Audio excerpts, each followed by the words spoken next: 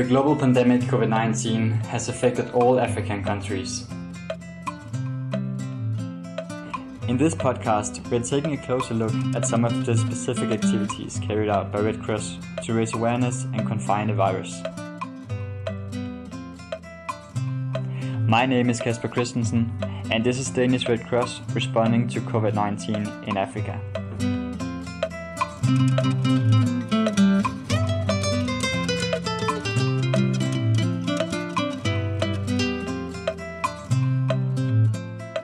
For today's episode, I'm invited Michelle Petersen, Junior Health Delegate working in Guinea with Danish Red Cross, and Signe Frederiksen, Health Advisor in Danish Red Cross, to talk about the importance of safe deliveries and how they are working in Guinea to enhance safe deliveries also during COVID-19. Michelle, would you maybe give us a context of Guinea and Labe, where you are based? What is the situation regarding COVID-19 and the protection measurements set in place? Yes, so the first cases were detected in Guinea in the beginning of March. And since then, several protection measurements have been put in place to prevent COVID-19 transmission. And many were imposed actually from the very beginning of the outbreak. For instance, the country was very fast to close its borders, to call for restrictions on gatherings and, asking the population and to adapt protective behaviors. And such as, installing hand washing devices in public places, in offices and shops, wearing masks and avoid crowded places. The country also managed to rapidly develop a national response plan. And so this response plan was developed by the National Agency for Health Security, which had been created as a response during the Ebola outbreak. And therefore, Guinea has already a specifically designated branch, the Ministry of Health, in place that is responsible for coordinating the response to disease outbreaks. Regarding protective measurements at healthcare facilities, so healthcare posts, clinics, and hospitals, I would say that the situation is different depending on where in the country you are and what health post or clinic you go to. I would say it can go from bad to extremely bad. And the further inside the country, the more remote you go, the more worrying it gets, basically. How does this affect the local community's opinion towards these health clinics? Do they trust them, and would they go to the health clinics if they get sick? Yes, it's hard to say because, of course, people will go to the clinics when they really need help, or most people will, but there is a general lack of trust in the healthcare system. Many people will tell you not to go to the health facilities because if there's a place you get infected with COVID-19, that's probably where it is. And so this is something really observed, is that since the COVID-19 outbreak, there's been a decrease in the number of people visiting the health facilities. There has been specific focus on women, pregnant women, and women with newborns to come and get their vaccinations because they have seen a decrease in the number of newborns who have been vaccinated. I just want to know also if the women who are pregnant in this community, would they go to the health clinics to give birth and also during the pregnancy? Some will and others won't. The majority won't, as it is of today. Here in the region where I'm sitting, I think it is around 30 to 40% that do deliver at healthcare facilities. So the majority actually doesn't. And when you go out, I visited some of the health facilities, and in some you will actually see they are filled with people, especially women with their babies. But then again, other facilities, the healthcare workers will actually complain about the lack of patients or the lack of clients, if you want. And something that is obviously affecting and has a very big impact on whether people and specifically also women, are going to health facilities or not, is if there's latrines and if the clinics are hygienic or not. What we noticed in Guinea was this immediate lack of trust that basically came up when the COVID-19 outbreak started. So immediately you saw a decrease in healthcare visits, visits to the health clinics, and we think that this was probably fueled by the Ebola experience, a crisis during which too many healthcare workers and too many people lost their lives at the health facilities.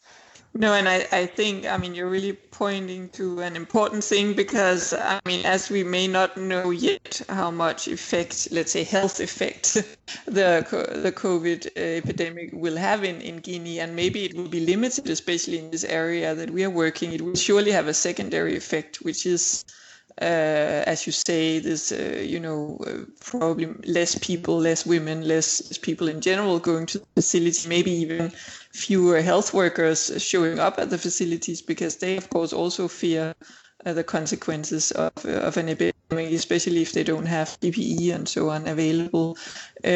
So I think in the longer term, we will see a most likely a bigger effect in just, you can say, ensuring that we continue those regular health services like immunization campaigns and maternal services and so on, which are important, and otherwise we might risk that more people will actually die from other things than COVID. And Signe, would you maybe give us some insights on why it's important to go to a health clinic to give birth?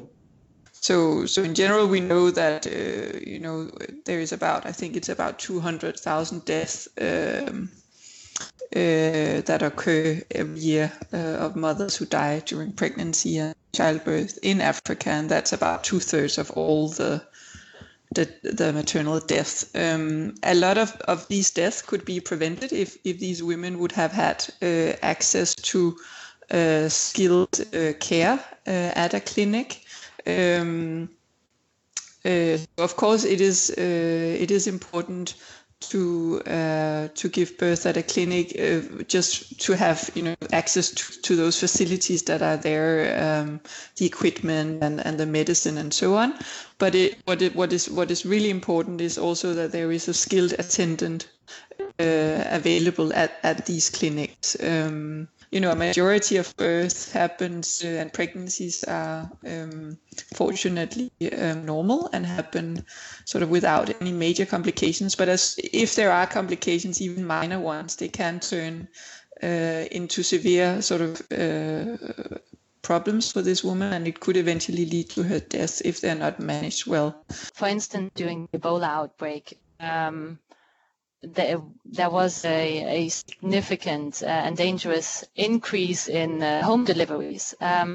So we are expecting to see similar trends happening now during the COVID crisis. So we are expecting that women will be even more hesitant to go and get ANC care, go and deliver at health facilities, because they will see that the risk of infection of COVID-19 is, well, they will suspect it to be higher at health facilities, and it might even be, unfortunately, if no efforts are made, and if health clinics are not strengthened in their infection prevention and control capacities, then the risk of infection is extremely high at health. So Michelle, how are you working with your Danish Red Cross and Guinea Red Cross Society? How have you been working with the health clinics regarding COVID-19? One of the trainings that the project is providing together with the health authorities is basically a merged training, where you will first have the BMONC training, the basic obstetric and basic emergency obstetric and newborn care, which teaches how to manage complications during deliveries.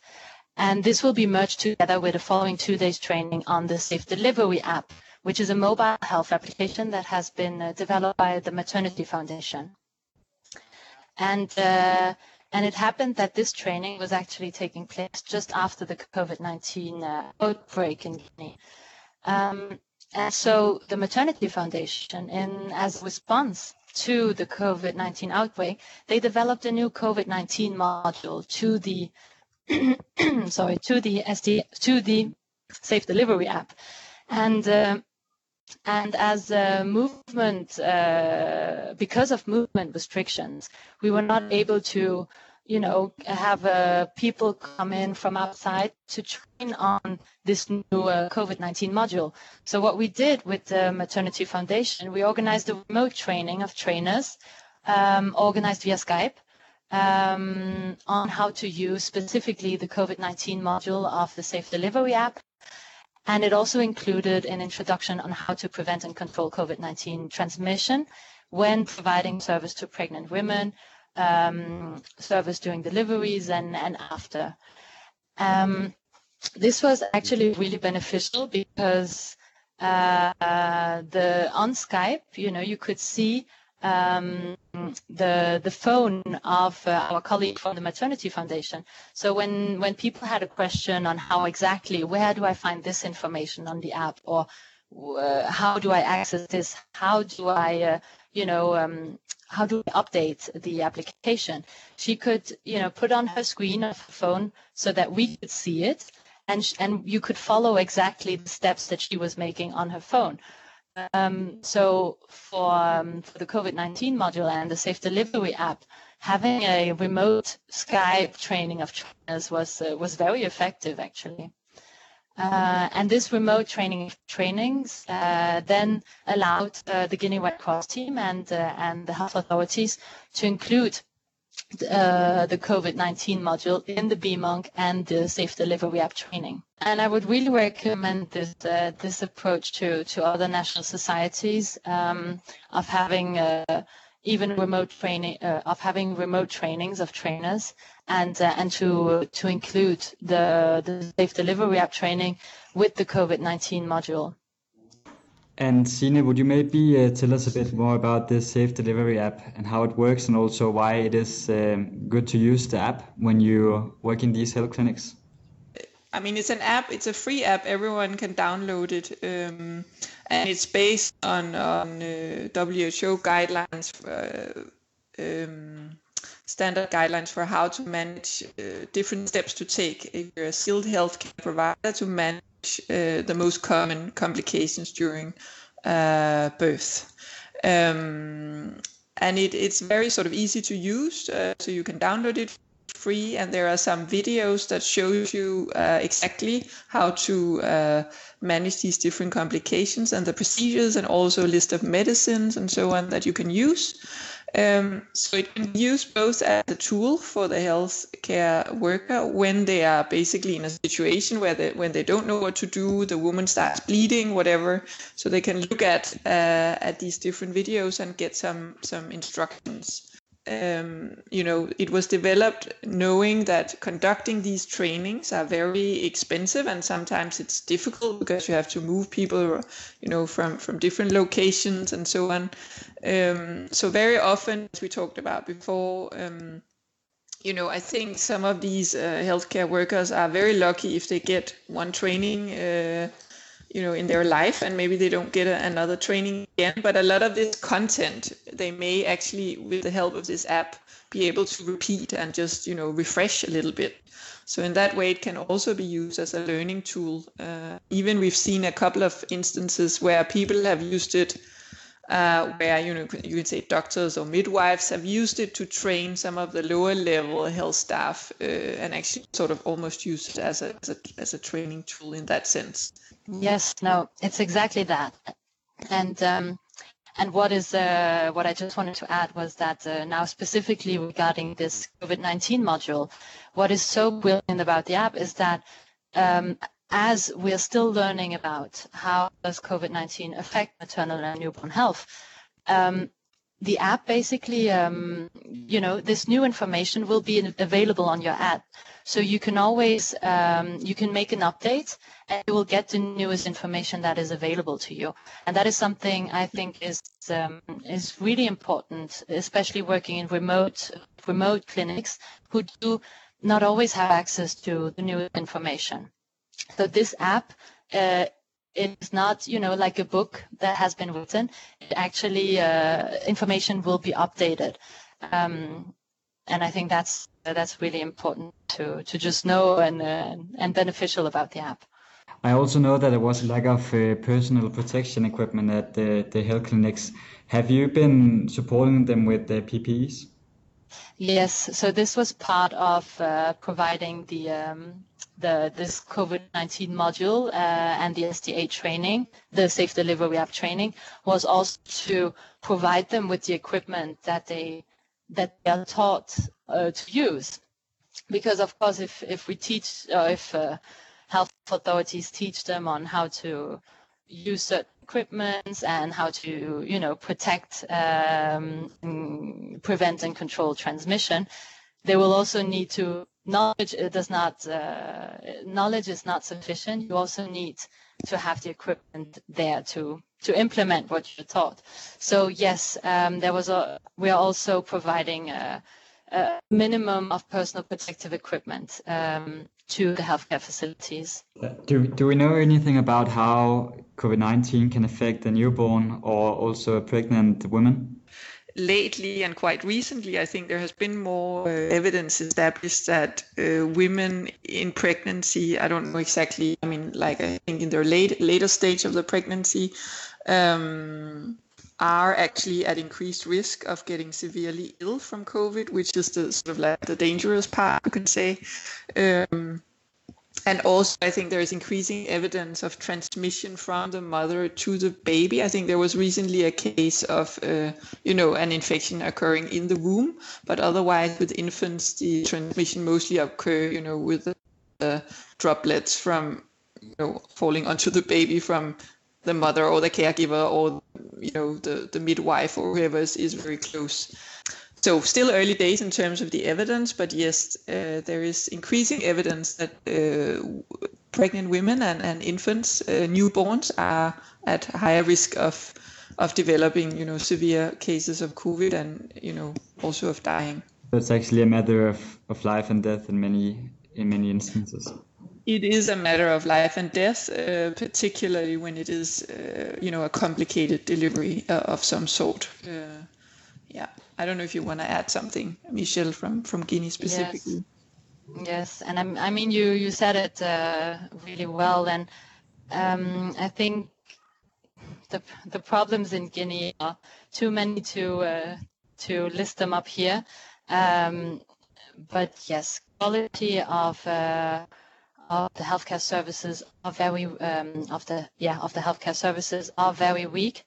Healthcare workers, even though most of them, I'm sure they are very motivated people, but they lack basic equipment, they lack training, and just general capacities to prevent quality care.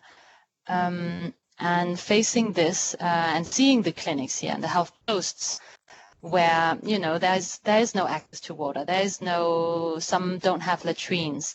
There were some health clinics where there's not even a bed for women to lie on during childbirth.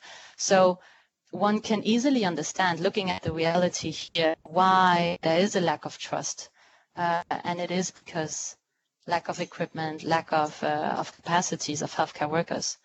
And this is something that the project is really focusing on, because of course we have volunteers who are very engaged in the communities and who talk and try to educate the communities about the importance of getting professional help during pregnancy, during deliveries, as Sina mentioned, because it can prevent in some cases maternal and newborn mortality. Thank you both so much for participating today and sharing with us why it's so important to work with safe deliveries also during COVID-19, and why it's important to keep going to the health clinics to give birth. The program on safe deliveries is implemented by Guinean Red Cross Society with support from Danish Red Cross and Maternity Foundation. Thank you for listening to this podcast by Danish Red Cross.